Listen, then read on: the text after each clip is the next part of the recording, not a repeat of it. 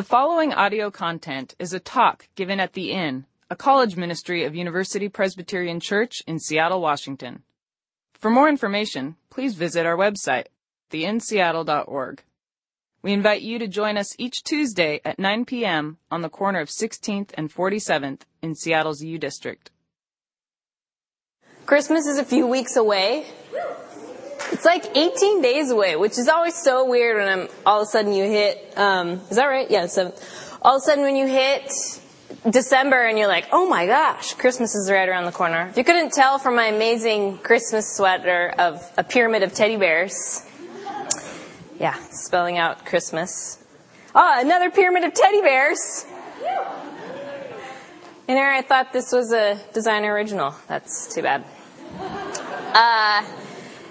Anyways, my name is Janie. For those of you who don't know me, I'm one of the pastors here on staff. And I think my favorite Christmas movie is probably A Christmas Story. It's a classic. The dad, actually, I think, is the funniest part of that whole movie. Fred Gile and all that stuff. But the thing that I noticed about Christmas movies as I was thinking about them is that they always seem to involve some sort of expectation. That you're going to get some sort of expectation, like of what's going to happen, and then it usually doesn't necessarily turn out that way. Like the Grinch. The Grinch expected he was going to be able to steal Christmas away from Whoville. But then he discovered that it wasn't about all the stuff that they got. And his expectations were changed. And then with Clark Griswold, Christmas Vacation, he expected to get his Christmas bonus to make a down payment for a swimming pool. But instead, he got the gift of the Jelly of the Month Club, the gift that keeps on giving. So his expectations were dashed. And then Elf expected to meet his dad, and he met his dad, so my analogy kind of dies there. But my point is that Christmas, a lot of times, is about expectations. And I myself had expectations. I think of one particular Christmas when I was a kid. I have an older sister, and she's like 8 years older than me, so she's quite a bit older than me. And when I was 8, she was 16, and this was the mid-'80s. She had pretty amazing hair. She would put hot rollers in it every day, and then she would feather it back. And it was this, huge body of waves, and I just loved her hair. She had blonde hair, too, so I loved it, and so I wanted my hair to look like hers. And so one Christmas, my mom's gift to me was to get a perm so that I could have hair like hers. And my hair is straight, stick straight. Now, this was the 80s. Everybody got perms. It was the normal thing to do. But my experience was, I remember going to the beauty salon, and I had expectations of what it was going to look like in my head. And I remember sitting in the salon and the chemical burning my scalp. Can't imagine what carcinogenic that is, but hey, whatever. Suffer for beauty. So I was sitting there getting that burned in my scalp, and then the beautician, took out all the perm rods, and then she dried my hair, and I looked in the mirror, and I was shocked at what I saw, because it was not what I expected. I actually have a picture of what my perm looked like. Yeah. It looks like I'm wearing a fro wig, but I am not. That was my hair. And this is how straight my hair is. So that was one Christmas when I was younger, and I didn't leave the house for a while. My mom doesn't have a grill. She actually has braces at that time, so that's what that picture is. Shining silver. My expectations were disappointed. And tonight, you can take that picture down. Tonight, we're going to look at expectations and what happens when our expectations are disappointed.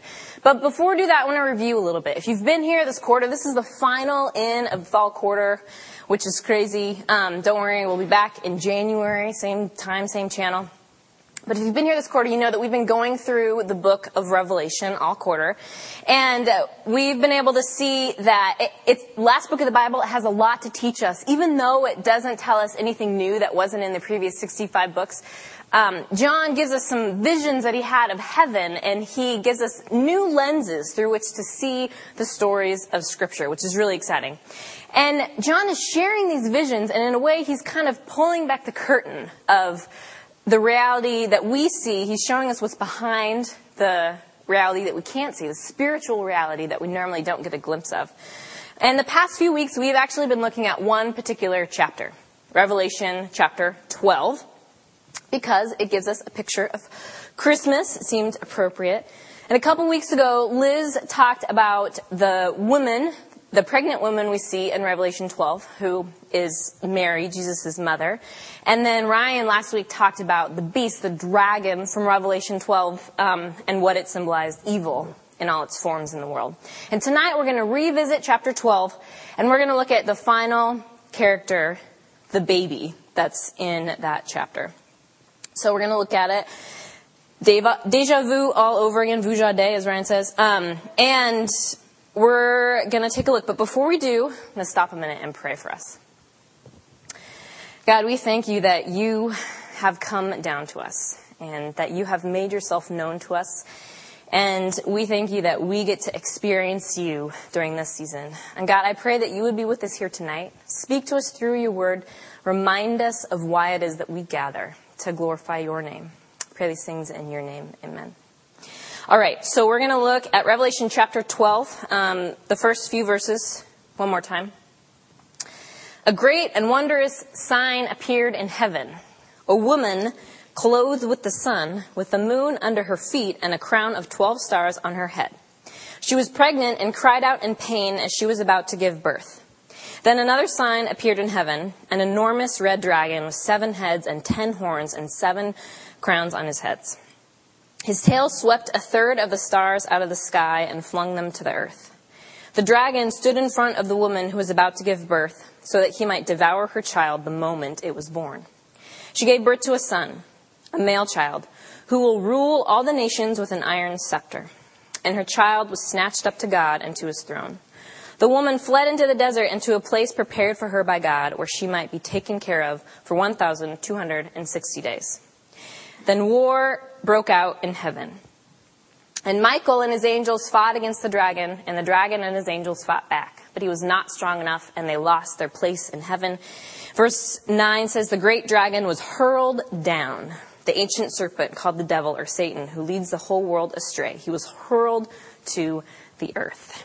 So that is chapter 12. To review, the woman and the dragon are symbols. They point beyond themselves to another reality.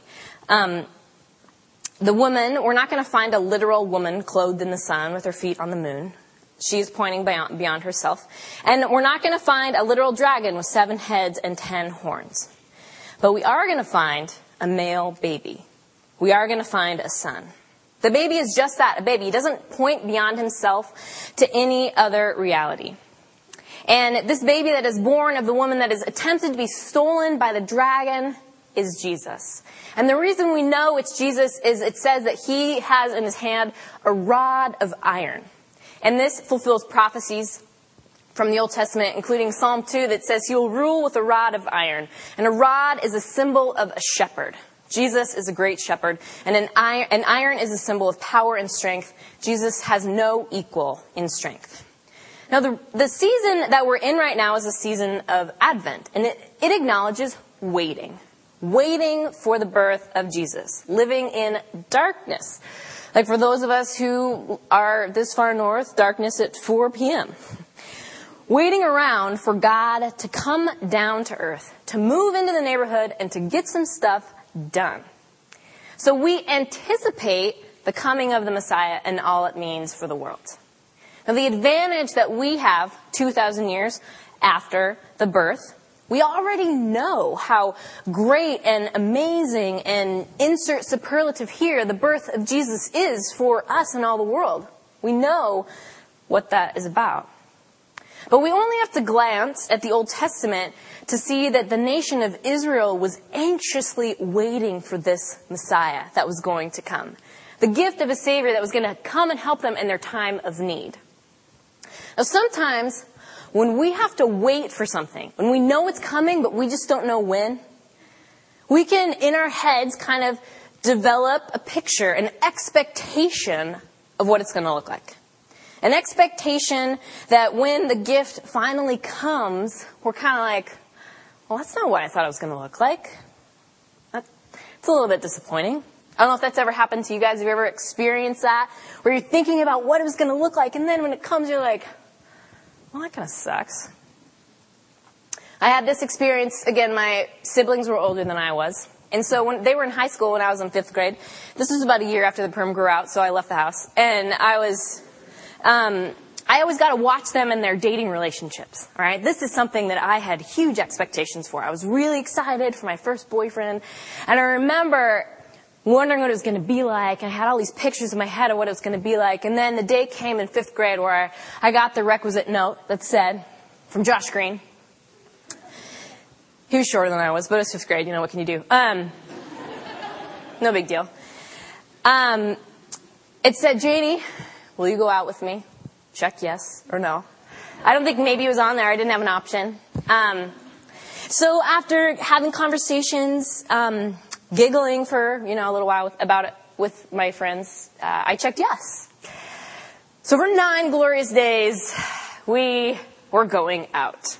But what the relationship looked like was, we didn't look at each other, we didn't talk to each other. He was on that side of the playground with all the boys, and I was on this side of the playground with all the girls. And then all of a sudden, after 9 days, it was over. And I remember just being, kind of dumbfounded, like, wait, that was it? That was what I was waiting for? That was the expectation I had for so long? I don't know if I'm going to do that again anytime soon. I had huge expectations, and they were disappointed. If we look at the prophets and the Psalms of the Old Testament, they had expectations for this gift from God. The expectations for the Messiah of Israel that was going to come in and save them from their enemies and from their enemies' sins. First from Egypt, and then from Assyria, and then from Babylon, and then from the Romans. They thought this Messiah was going to come in and rule like a king. Military conquests against all of these nations that oppose them. And the Israel that Jesus was born into was occupied by the Roman Empire. So everybody thought the Messiah was going to come in and overthrow the Romans. That's what their expectations were. They were pretty huge. However, the gift of the Messiah didn't look much like that at all. At least on the surface, from what people could see. So let's take a look at what happened. We're familiar with the birth narrative. If we've been to church during Christmas at all, Luke chapter 2 tells a little bit of the birth narrative. We're just going to look at a little bit of it. So Joseph also went up from the town of Nazareth in Galilee to Judea, to Bethlehem, the town of David, because he belonged to the house and line of David. He went there to register with Mary, who was pledged to be married to him and was expecting a child. While they were there, the time came for the baby to be born. And she gave birth to her firstborn, a son. She wrapped him in cloths and placed him in a manger because there was no room for them in the inn. Now, the coming of Jesus fulfills prophecies of the Old Testament, but if the expectations that you had about this gift of a Messiah was that it would be a mighty king, like the kings of the powerful nations and empires that surrounded you, and this is what you heard, do you think you might have been a little disappointed by these humble beginnings? Wait a minute. Okay. You're telling me the Messiah, the Savior who's going to vanquish all my enemies, was born in a barn? To an impoverished couple? Under the shadow of scandal because she's already pregnant? And this Messiah who's going to get rid of all of my enemies is sleeping in a feeding trough? Okay. Been to the stable, saw it, not worth the price of admission. If this is our Messiah, we're in for some trubs. I mean, this is ridiculous. A Messiah who didn't come to deliver his people from the enemies could hardly be considered a full-blooded Messiah. This is it? A liberator who came to save people from their own sins and not from their sinners? No, that's worthless. What's the point of that? At the time, from all appearances, what everybody could see of Jesus, he was not a very exciting and he was not a very promising gift. He was a disappointment. He did not measure up to expectations. So here's a question I want you to consider. What happens when your expectations are not fulfilled? What happens when your expectations for anything, for other people, don't really go the way that you thought they would? If you're anything like me, my guess is you probably can be disappointed, angry, search for reasons as to why it would happen. Often blame other people. You put the burden on them, right? They were supposed to follow through for you. I deserve this thing. Or maybe we blame God. Why aren't you doing what I thought you were going to do? You called me to be a doctor. I thought that's what you said, and now I can't get into medical school. What's that about? You gave me this desire in my heart to have a husband or wife, and now I'm all alone. What is the deal with that? These expectations that I have, they're completely unmet. It reminds me of this comic I used to have in my office, where this guy's praying and he says, okay, now here's my plan. This is the way it's going to go. I think what happens is like what happened with Israel. Expectations lead us to arrogance. They lead us to a place where we say we come first. And only the way we expect things to go is the way they can go. We determine what things look like.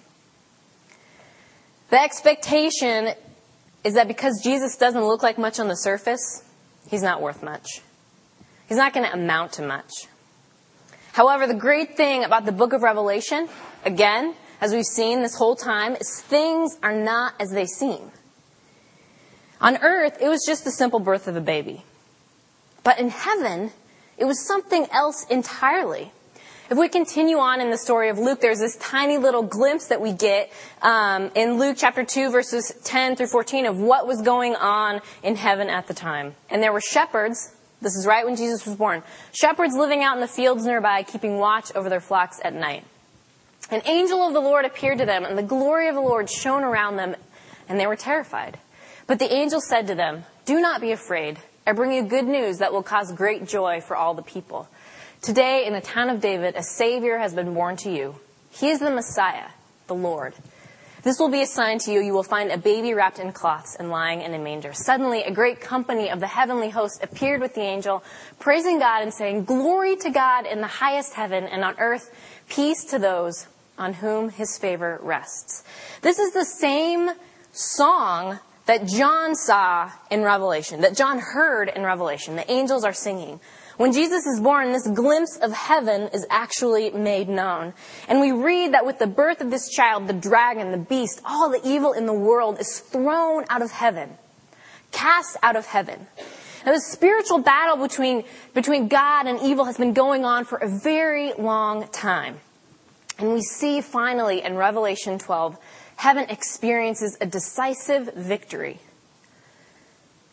But surprise, this victory is won on earth. No one expected that. Ordinarily, the things that happen in heaven have implications for what goes on on earth.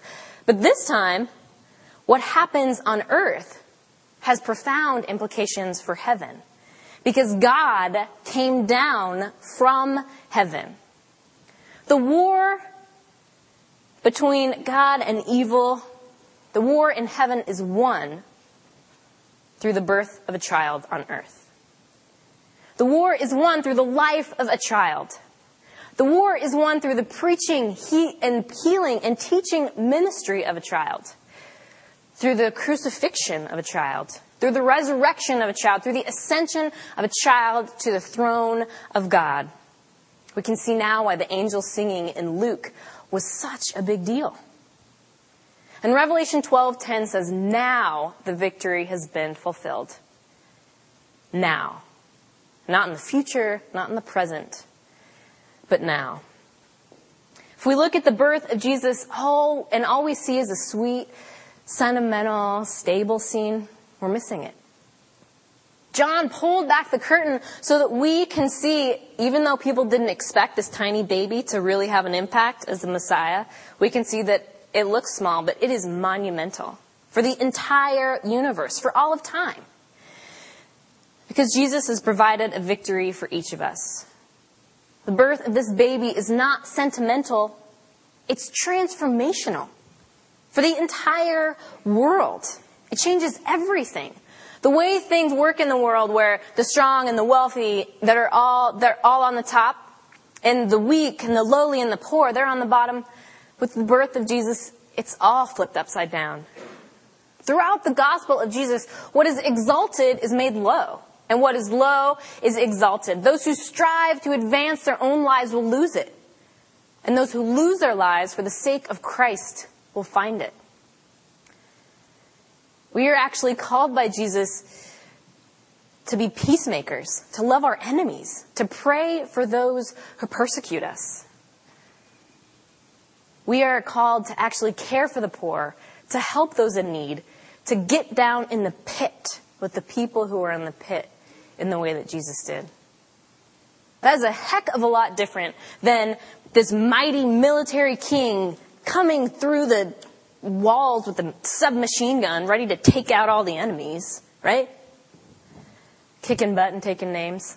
That's what everybody wanted. Instead, it was this tiny baby. And the transformation that happened with this tiny baby was through relationship. Relationship that tells us we got to get rid of hate and persecution. We need to embrace the love and the grace that Jesus has for all of us in relationship. The gospel is about much smaller interactions than anyone expected it to be. Small interactions of healing, forgiveness, reconciliation, redemption. These tiny little interactions that when all of them are added up, they have dramatic, life-changing, earth-altering ramifications. That is how Jesus is the Messiah. Often I think a hang-up for people when it comes to their faith is they have these expectations of instantaneous healing, miraculous, all of a sudden. And when it doesn't happen to them or somebody else, they're like, I'm out. This isn't what I signed up for. Not that miracles can't happen. God can definitely heal in pretty dramatic ways. I've seen it myself in other people's lives. But I think sometimes our expectations of the way God is going to work actually gets in the way of our ability to see God at work. Expectations can hold us back. They can be limiting, frustrating, overwhelming. What are your expectations doing to you in your life? The expectations that you have for how things should look, for yourself or other people. Maybe there are expectations that you have with school, that you have for your boyfriend or your girlfriend or your relationship with your parents, or your future career, or a struggle that you're trying to overcome that you just can't overcome. What are the expectations that you have? I bet that all of us in here have stories of how expectations that we have had and that we have demanded, that we have expected to happen no matter what, no matter who's involved. We have stories that have destroyed relationships, that have driven us crazy towards perfectionism, that have left us feeling lonely, confused, or maybe our expectations are severely limiting the way that we know that God can work. In my personal experience, I have struggled with expectations. I've put them on a lot of people in my life, and I've put them on a lot of circumstances, and I've put them on God. One of the biggest struggles that I have dealt with most of my adult life has been a struggle with depression.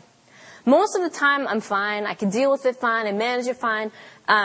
Pretty even-keeled, not emotional about anything. But there was this one experience I had when I was in graduate school, and it lasted about 2 years, and I just kind of went off the deep end with the depression that I was having. And I was just at the bottom of the pit for about 6 or 7 months. And I never was emotional. 6 or 7 months, pretty much every day, I would cry. And at first I was like, what is this salty discharge? Like, what's going on? But then it would happen like every day, and I just was beside myself. I didn't know what to do. And I was kind of a shell of a person. I didn't eat, I didn't sleep, I was failing all of my classes.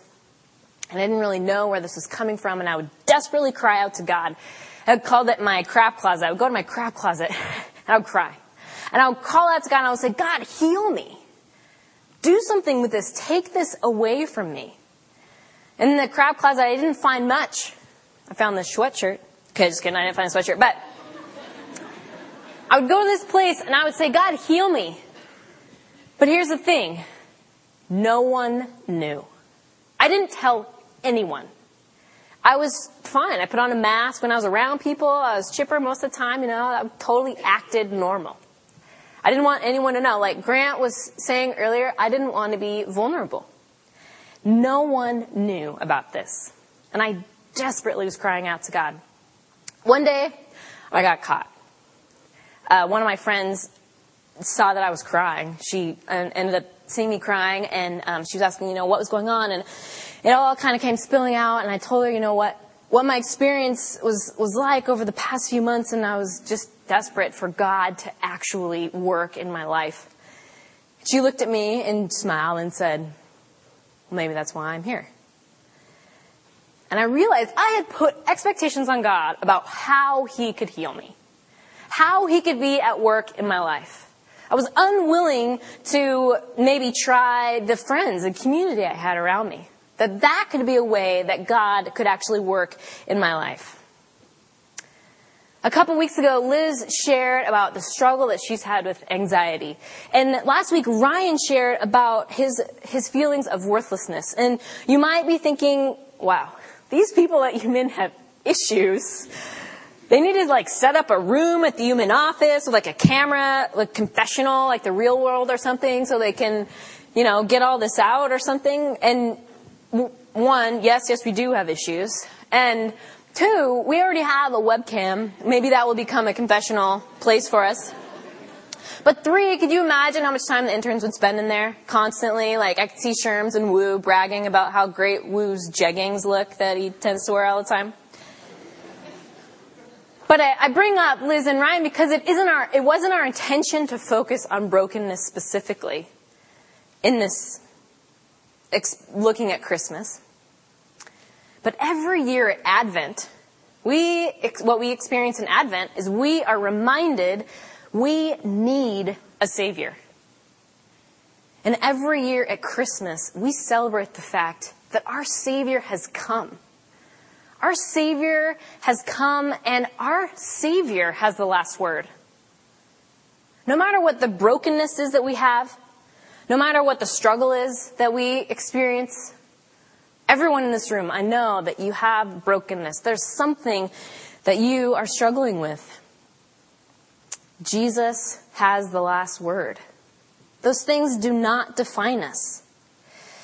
I no longer live in expectation of instantaneous, miraculous healing, but I try to hold on to hope of day-by-day transformation from this baby Jesus that can make us new.